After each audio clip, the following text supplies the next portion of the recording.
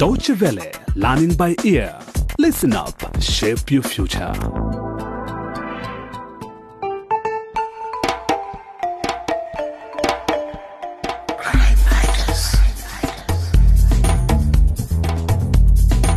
Hi there and welcome back to our Crime Fighter series entitled Click on the Link.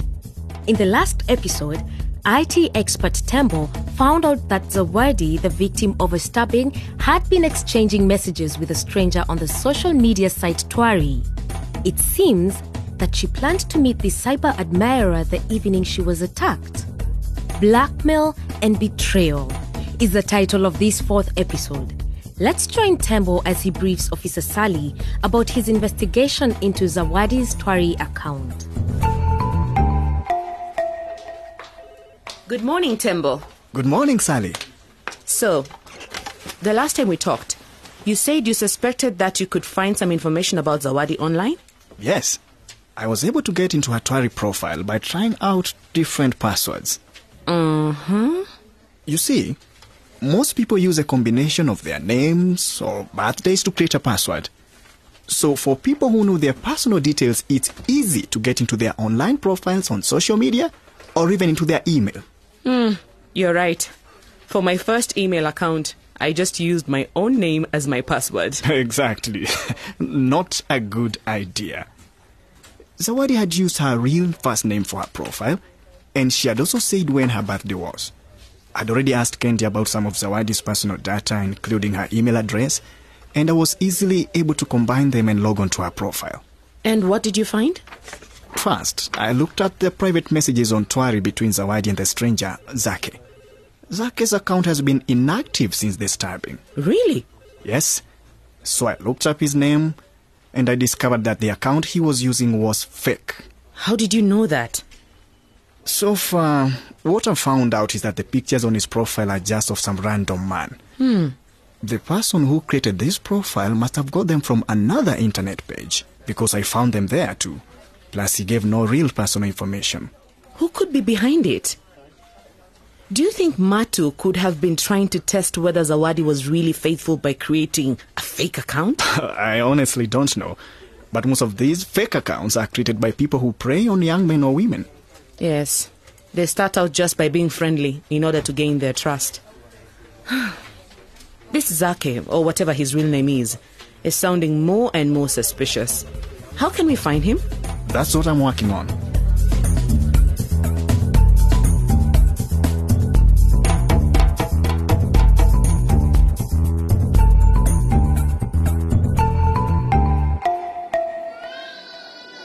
Kendi, do you know where Zawadi was going the evening she was stabbed?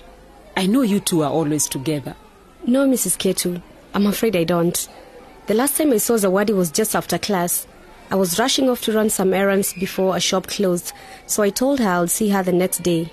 Do you know if she was going to meet someone after school? Often, when you're not together, she's with her boyfriend Matu. I thought they were together that evening, but I honestly don't think Matu would hurt Zawadi. Oh, my poor baby. You know, these boys cannot be trusted.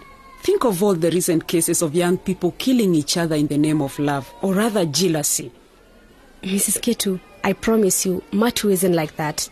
From what Zawadi told me, he used to encourage her a lot with her schoolwork and dreams for the future. He truly loved her. I don't believe he would ever hurt her. I believe you, Kendi. But you know, sometimes it's the people close to you who hurt you the most. They may even do it precisely because they love you. Yes, Mom. Be very careful, my dear Kendi.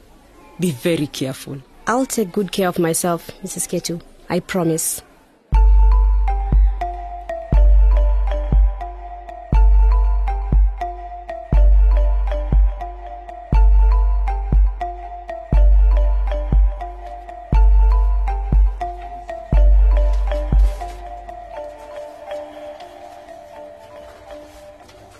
Tembo, are you sure about this? Yes, Sally. I double-checked. The account of this so-called Zake is fake. It was set up by one of Zawadi's friends. Come on, are you going to keep me in suspense forever? Out with it! I was able to look through all of Zawadi's messages on Twari, and I saw a pattern between the times when Zake was messaging her and when her friend Nina did. Nina? Interesting. What kind of messages did she send? In one message, she told Zawadi that she should be careful around Matu because he didn't seem like an honest guy. Things are still pointing back to Matu. Yes, but not this time. What if Nina was using this account to set Zawadi up?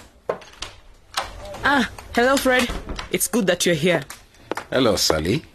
Tembo, how are you? I'm well, Fred. Thanks. Remember the online guy I told you about? Yes. Tembo here has been telling me what he's found out about him. And he has some interesting news. Please, have a seat. Thank you. So, Tembo, what's the news? I found out that the account was a fake one, and that it may have been run by Nina, one of Zawadi's friends. Or at least she may have had something to do with it. Nina, you said? What is it, Fred? I was coming to speak to you because I got the telephone records from Zawadi's phone. There was a text from one girl that stood out. I traced the phone number, and the registered owner of that number is a girl called Nina Kitwele. What did the text say? It said, "Stop bothering me, I won't do it." Strange. Tembo suggested that Nina may have been trying to set Zawadi up in some way, using this fake profile. It's definitely worth looking into. Tembo, thank you for this lead. Welcome. I'm sure I don't need to remind you that this case is confidential. Of course, Sally. I'll carry on looking into Zawadi's online profile on Twari. If something else comes up, I'll let you know right away. Great. It is important that we look into every possibility to find out who could have done this. Right. I have to rush now. Have a good day, officers. All right, good day. Goodbye, Tembo, and thank you. Fred, now do you see that technology can be helpful? Look at everything Tembo is able to find out. Yes, but look at the dangers too. To me, they seem much greater than the benefits.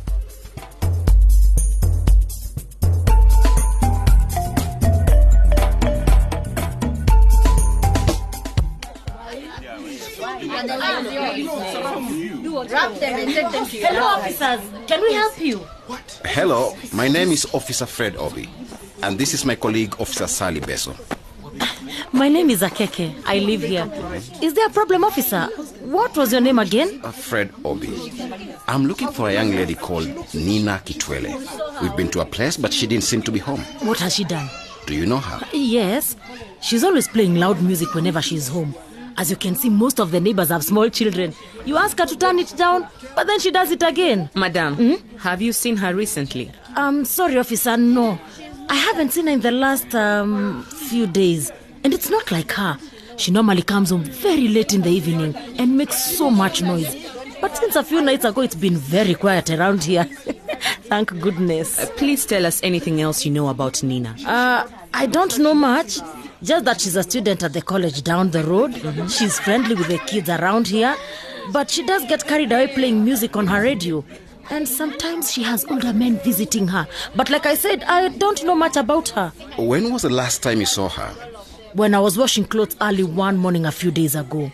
I can't remember which day it was. Anyway, she came into the compound and staggered into her house. But I didn't see her leave again. Well, she must have left because the door's locked from the outside. I see that. What has she done? You know these young girls are always getting themselves in trouble. Did you hear about the other girl who was stabbed here? Madam, we just want to ask Nina a few questions, that's all. Thank you for your help. Okay. That woman is so nosy. It's a good thing she is. Now we know that Nina hasn't been around for several days. Maybe she's been gone ever since the stabbing. I wonder where she is. Did she run because she had something to do with it?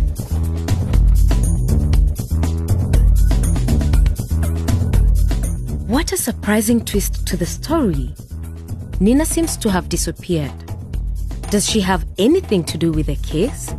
Might this be why she's in hiding? Will Tembo be able to help his colleagues find her? Find out next time in the 5th episode of Click on the Link. You can listen to this episode again by visiting our webpage dw.com/crimefighters. Also, join our discussions on Facebook. Until then, it's goodbye from us.